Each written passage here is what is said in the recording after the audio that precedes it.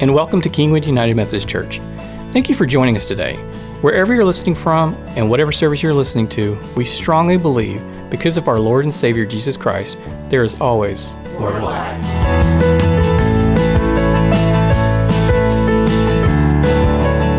We're going to be in the Gospel of Luke, chapter 1, starting in verse 46. If you didn't get a chance last week to catch our church-wide town hall that was after the 11 o'clock service last week, that is on our website if you want to go check it out. Just a good kind of looking at where we're going as a church together and looking forward to the future. One thing that we was lifted up in that town hall that I want to lift up here today is we're going to be doing an all-night prayer service. Don't everyone jump up with excitement all at once. It'll be from 10 p.m. to 8 a.m. on New Year's Eve, which is when we enter in from the UMC to the GMC, and we believe that time should be covered in prayer. So that'll be New Year's Eve day. Keep an eye out for more details on that in the next coming days and weeks ahead.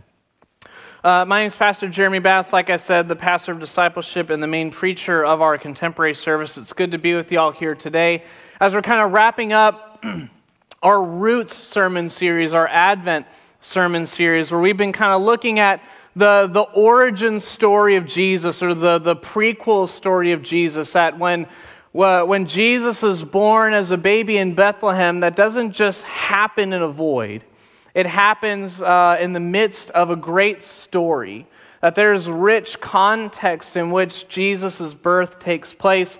And throughout this series, we've been looking at that sort of context that Jesus is born into. We looked at how Jesus comes to us from a family. And then we looked at how Jesus comes to us from a people. Last week, we looked at how Jesus comes to us and is born into a specific place and time.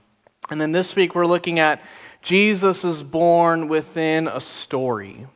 Jesus is born within a story, and we're looking at specifically Mary's story as we read during our Advent reading, the story of Mary, and how Mary's story interacts with the great story of God. So our scripture reading for today is going to be Luke chapter 1, 46 through 55. Hear the word of the Lord. And Mary said, "My soul glorifies the Lord, and my spirit rejoices in God my Savior. For he has been mindful of the humble state of his servant. From now on, all generations will call me blessed. For the Mighty One has done great things for me. Holy is his name. His mercy extends to those who fear him from generation to generation. He has performed mighty deeds with his arm. He has scattered those who are proud in their innermost thoughts. He has brought down rulers from their thrones, but has lifted up the humble. He has filled the hungry with good things, but sent the rich away empty. He has helped his servant Israel, remembering to be merciful to Abraham and his descendants forever, just as he promised our ancestors." And Mary stayed with Elizabeth for about 3 months and then returned home. The word of God for you and me, the people of God. Thanks be to God. So we're looking at this sort of Mary's song, or if you look at church tradition, what they've called it, the Magnificat. This exclamation of Mary's soul of praising and worshiping the Lord for all that he is doing in her life. And as we look at Mary's story, and we look at Mary's song, we can see this interaction between the great story of God that he is telling to redeem all of humanity back to himself, and how Mary's life gets wrapped up in that great story of God. We see in this song that Mary's story becomes part of Jesus' story. Mary's story becomes part of Jesus' story. I want to look again at the first 3 verses of this passage and notice the personal pronouns, how Mary takes the story of God and personalizes it in her own life. Verse 46, "And Mary said, 'My soul glorifies the Lord, and my spirit rejoices in God, my Savior. For he has been mindful of the humble state of his servant. From now on, all generations will call me blessed. For the Mighty One has done great things for me. Holy is his name. That Mary recognizes that within this sort of redemptive arc of God bringing the whole world back to himself, that her life is caught up in this great story. That Mary's life has been fundamentally transformed because her life and the story of God have decided to divinely intersect by the providence of God. And when we look at this idea of Mary's story becoming a part of God's story, we see that that's sort of a common theme that's all throughout the pages of Scripture. You know, when you read history books and you read about these great men and women in history, oftentimes the people who are lifted up, especially in ancient history, tend to be people like Julius Caesar, the first emperor of Rome, or Caesar Augustus, or even going back to these earlier texts with Herodotus, and he lifts up these great Spartan kings, like at the Battle of Thermopylae, or these great men and women who are just in places of immense power and authority, that those are the ones who are remembered. Those are the names that are written down in the history books, not these sort of no-name people from no-name villages. And yet, when you read the story of God and you read the interactions that the Lord has with these people, the Lord loves to lift up ordinary people all the time. The Lord doesn't pick up the great kings and queens and rulers of the world. The Lord looks at people like Mary, a virgin girl in a nowhere village, in a no-name town, and just known as Mary, in a little village. And the Lord chooses someone like her to bear the Christ child, to be the mother of God. And it's in this story where we see God enfleshing himself with people all throughout the pages of Scripture. I mean, just think about some of the stories that we lift up. Even someone as mighty and as powerful as King David has that humble origin story of being a shepherd boy, not even worthy from his father to be presented before the great prophet to see if he might be a king, because of course the prophet's not going to pick David, the littlest and last of the bunch. And you just see that repeated all throughout the story of Scripture, that God takes these normal, ordinary people and makes them a part of the grand story of God. And we see that here in Mary's story, and she recognizes her place in the redemptive arc of God's desire to redeem all of humanity to himself. And we see the character of God that is found throughout the pages of Scripture is him not in this sort of disembodied, distant reality, but he comes and meets individuals, meets people right in the middle of their mess, meets people right in the middle of their fears and worries and doubts, and takes their lives and lifts them up to a better place than they were before. It's a story of God interacting with Mary's life. You know, we have this phrase in our culture that actions speak louder than words. And I think you can take that and see the actions of God in Scripture about how he comes to the lowly. He comes to people like Mary, and we see God moving in lives of people like Mary. We see God moving in our lives. You know, and you think about the great men and women in the Christian faith even. Think about people like John Wesley, someone I love to lift up a lot, who was just a preacher's kid from a poor, no-name town in the middle of England, who got caught up in the story of God, whose life intersected with the great story of God to redeem all the world back to himself. And this spark of revival started because John Wesley let his life become intersected with the story of God. We think about the lives of these, maybe think about spiritual mothers and fathers in your life, and how their lives became intersected with the great story of God, and how their lives became transformed, and how their lives were lifted up because God cared about them, because God cares about individuals, because God cares about our stories, because God cares about maybe the seemingly insignificant parts of our lives that we don't think anyone else cares about. The Lord desires to come and enter into those places.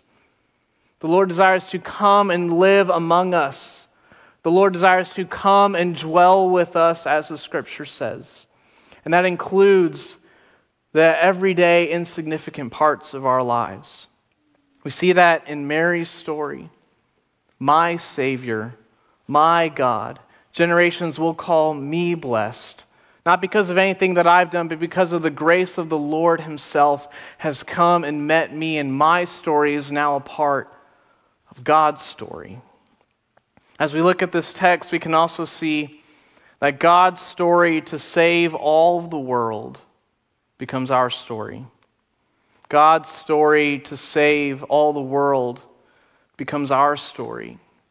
When we think about the story of God or the story of our faith, in school they taught me this idea called a meta-narrative. What's sort of the overarching story that we see in the pages of Scripture, because we have a bunch of different books that are a collection of different authors across different centuries. And so what is the common story? What's this meta-narrative, this overarching arc, the great story of God that weaves all these different authors and centuries together? And we see that there's this common story that's all throughout the pages of Scripture that we say in the Christian faith is creation, fall, redemption, and glorification. We believe that God created everything and that it was good, and that it was blessed, and that it was perfect. And that God gave us choice to choose him or reject him, and we chose to reject him, and sin entered into the world, the fall of the created order, that everything is tainted by sin and everything is fallen in need of redemption. And then the rest of the Scripture is talking about how God is trying to redeem the world back to himself, and how he starts and does that through a man named Abraham. And he says, through you, it says in Genesis that through you all the world will be blessed. That God takes this no-name person who, if it wasn't written in the pages of Scripture, wouldn't have even been written in any history book.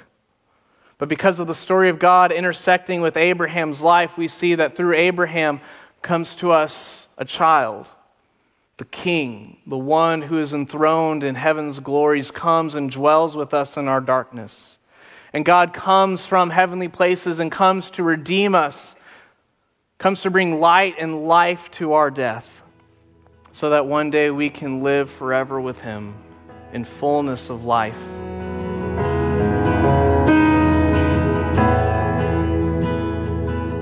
Thanks again for joining us for today's message. We will return to the sermon in a moment, but first, we would like to ask for you to rate, share, and subscribe to our podcast. We believe God is doing some amazing things here at KUMC, and your feedback helps our church to reach new listeners that we wouldn't otherwise be able to reach. Now, let's get back to the work.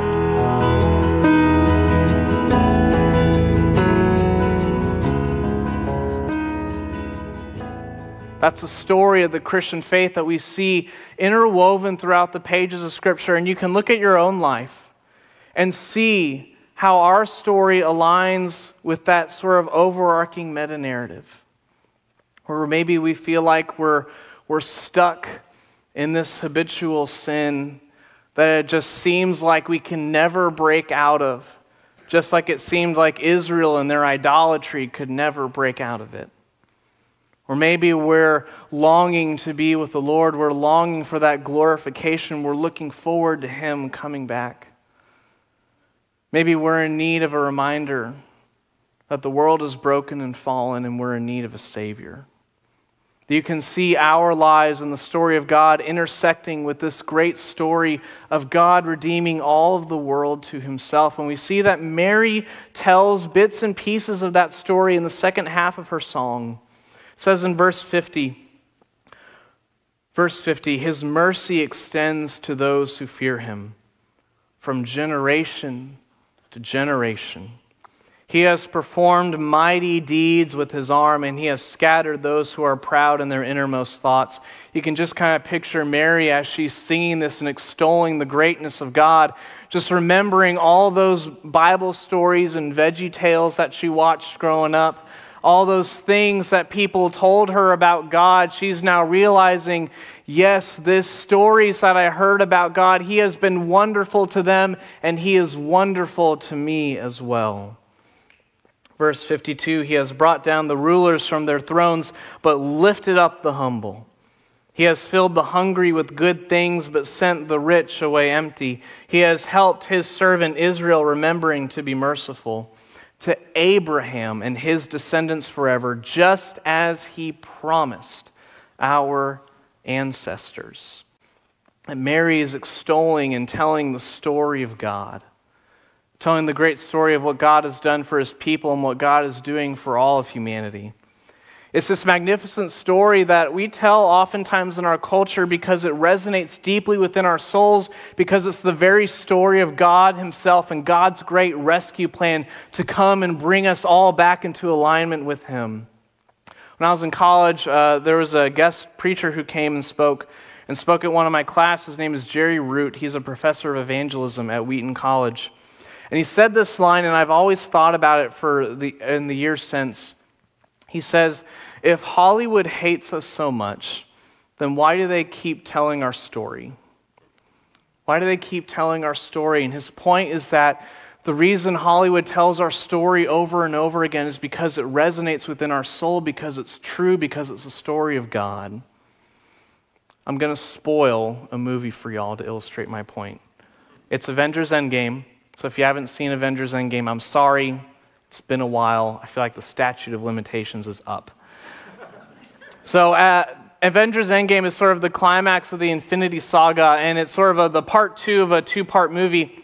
In the first movie, basically you have the big bad evil guy Thanos who comes and snaps, and half the universe suddenly disappears and goes away. And Avengers Endgame is them trying to sort of recapture the Infinity Stones so that they can bring all those who were dead back to life.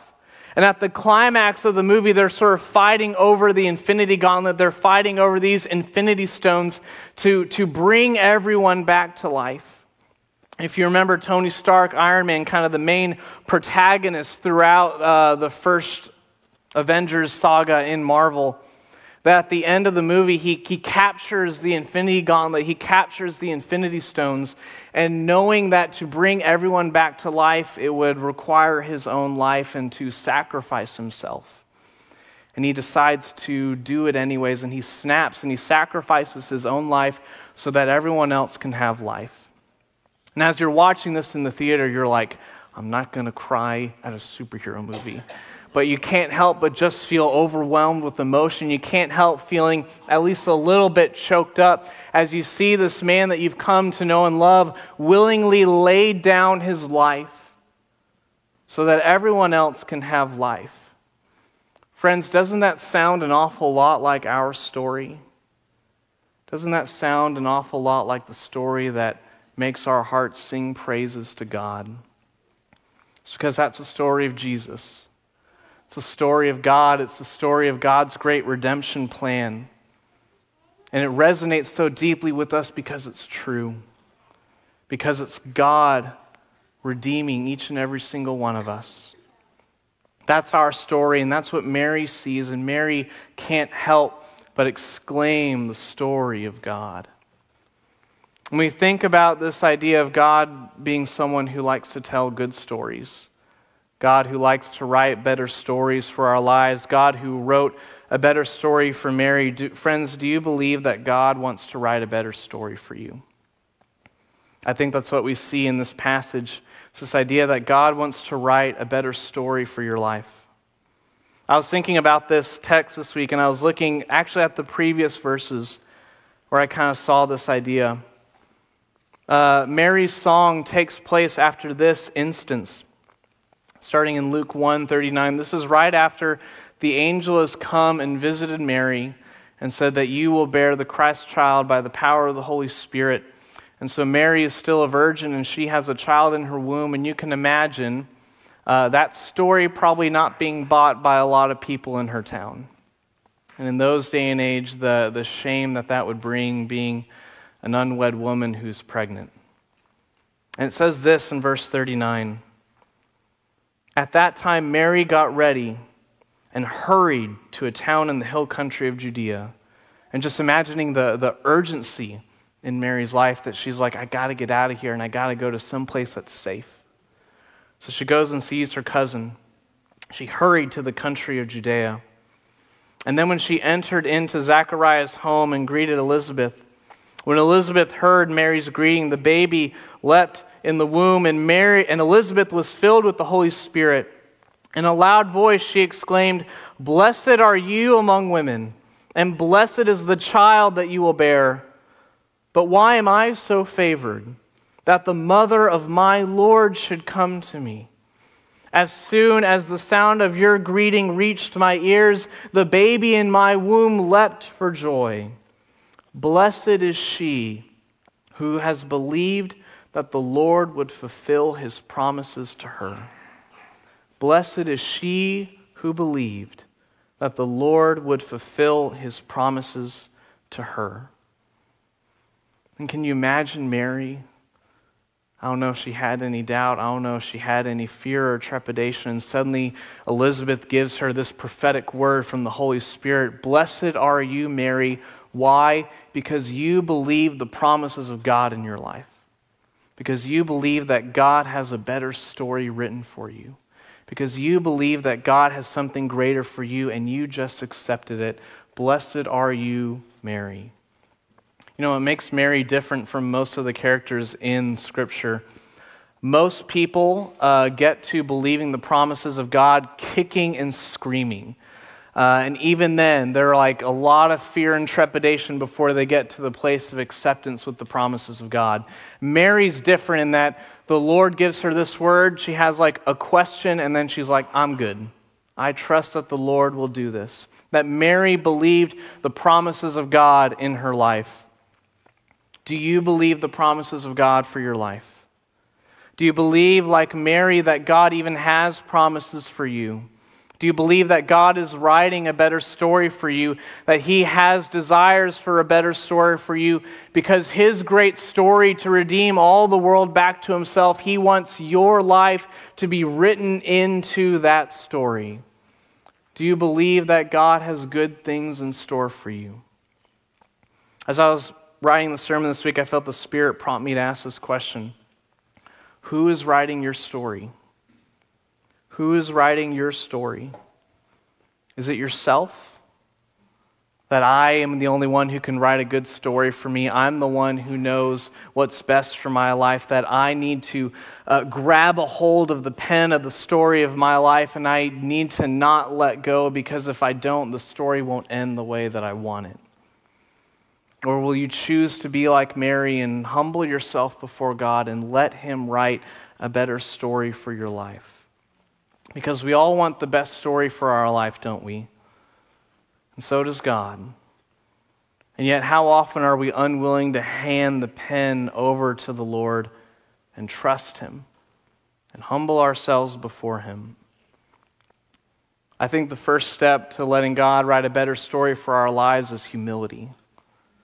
Humility to say that, Lord, you are God and I am not. Lord, you know things better than I do. Lord, you are wiser than I am. You are God, I am not. That's the story of Mary. Mary, the humble one who just accepts the promises of God and says, Lord, I trust you. That's the story of Scripture, is the Lord not coming to the proud and the arrogant and the boastful, but to the humble, to the ones who are willing to accept the promises of God in their life. That's the story of all the heroes of our faith. It's the story of humility and placing themselves in a posture of acceptance before the Lord God Almighty. Friends, who is writing your story, and will you let God write a better story for you? I want to close with a story from a book that I got in seminary. It's called A Million Miles in 1,000 Years by Donald Miller. Donald Miller, you may remember, he wrote a book that was popular a while ago called Blue Like Jazz. He wrote a second book called the book that I just mentioned. And the overarching theme of the book is, he says, how to write a better story for your life. And it's sort of reflections about his journey with God and journey with the Lord, and how he's sort of thought of discipleship as God writing a story for his life, because he's a novelist, and that's how he frames it. And there's this chapter in the book where he says, listen to your writer. Listen to your writer. And he describes God as the great author of his life, and he says this: I believe that there is a writer outside of ourselves, plotting a better story for us, interacting with us, even whispering a better story into our lives. At first, even though I could feel God writing something different for my life, I would play the scene the way that I wanted it to get played out. But that never worked. It was always better to obey the writer, the one who knows the better story. He talks about how he started to lean into that idea of implicitly trusting the Lord and implicitly follow where he feels like he's calling. And he talked about how that became kind of easy because the writer never really called him to do anything difficult. Until one day, he was driving down the road listening to the radio, and the radio was telling the story of a man who had been estranged from his father for about 20 years. And the story of him reuniting with his dad. And earlier in the book, Donald Miller talked about how when he was a child, his father abandoned his mom and him and walked out on them.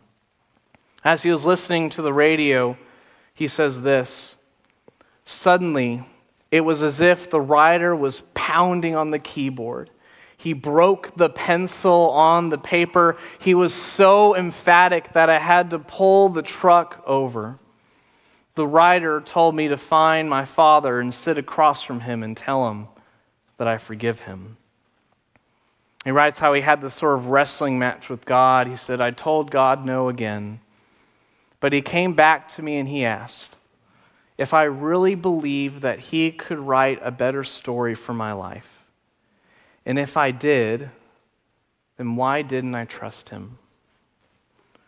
Friends, as we think about our Christian life, as we think about walking with God, as we just think about our life, the short time span that we have here on this earth, are we going to try to hold the pen in our hands so tightly that there's no space for God to do magnificent and wonderful and beautiful things in our life? Or will we be willing to let go and say, Lord, I trust you to do a better thing in my life. I trust you to write better stories, because you are so creative and you are so good and magnificent that you will always write a better story for me. That's Mary's story. I think that can be our story as well. In the name of the Father, Son, and Holy Spirit, amen. We've been doing this for the past few weeks, giving sort of words of prophecy, which is just Jesus talking to us. Before we do that, I felt the Lord say to me to say this, that we need to be a people where our desire to see God move needs to be greater than our fear of what others think about us. So some of the words that our prayer team felt like they heard from the Lord this week is that there's some families who are struggling with their marriages, sort of feeling like the wheels are falling off. This could possibly be connected to finances. It could not. If you feel like that's you and your spouse, I would encourage you to get prayer from our prayer teams or see one of us after the service. We also felt like that there are two mothers who are concerned over their child's faith. One is worried and desperate, and the word from the Lord that he wants you to hear is this from James 1:5. If any of you lack wisdom, you should ask God, who gives generously to all without finding fault, and it will be given for you. And the emphasis from the Lord in that passage is that the Lord doesn't find fault with you, but he wants to meet you right where we are. And so as our communion stewards come forward, we remember the great story of God. We remember the great story of Jesus, that on the night in which he was betrayed, he took bread and he broke it, and he said, this is my body which is broken for you. Whenever you eat of it, do it in remembrance of me. When the supper was over, he took the cup, he gave thanks to you, Father, said, this is my blood of the new covenant poured out for you and for many for the forgiveness of sins. Whenever you drink of it, do it in remembrance of me. And so, Lord, pour out your Holy Spirit on us gathered here and on these gifts of bread and juice. Make them be for us the body and blood of Christ, that we may be for the world the body of Christ redeemed by your blood. By your Spirit, make us one with Christ, one with each other, and one in ministry to all the world until we feast, Father, at your heavenly banquet. Lord, come and write better stories in our lives. Lord, come and be the great author in our life. Lord, let our lives get wrapped up in the great story of God, because there's nothing greater and nothing sweeter Lord, we trust you.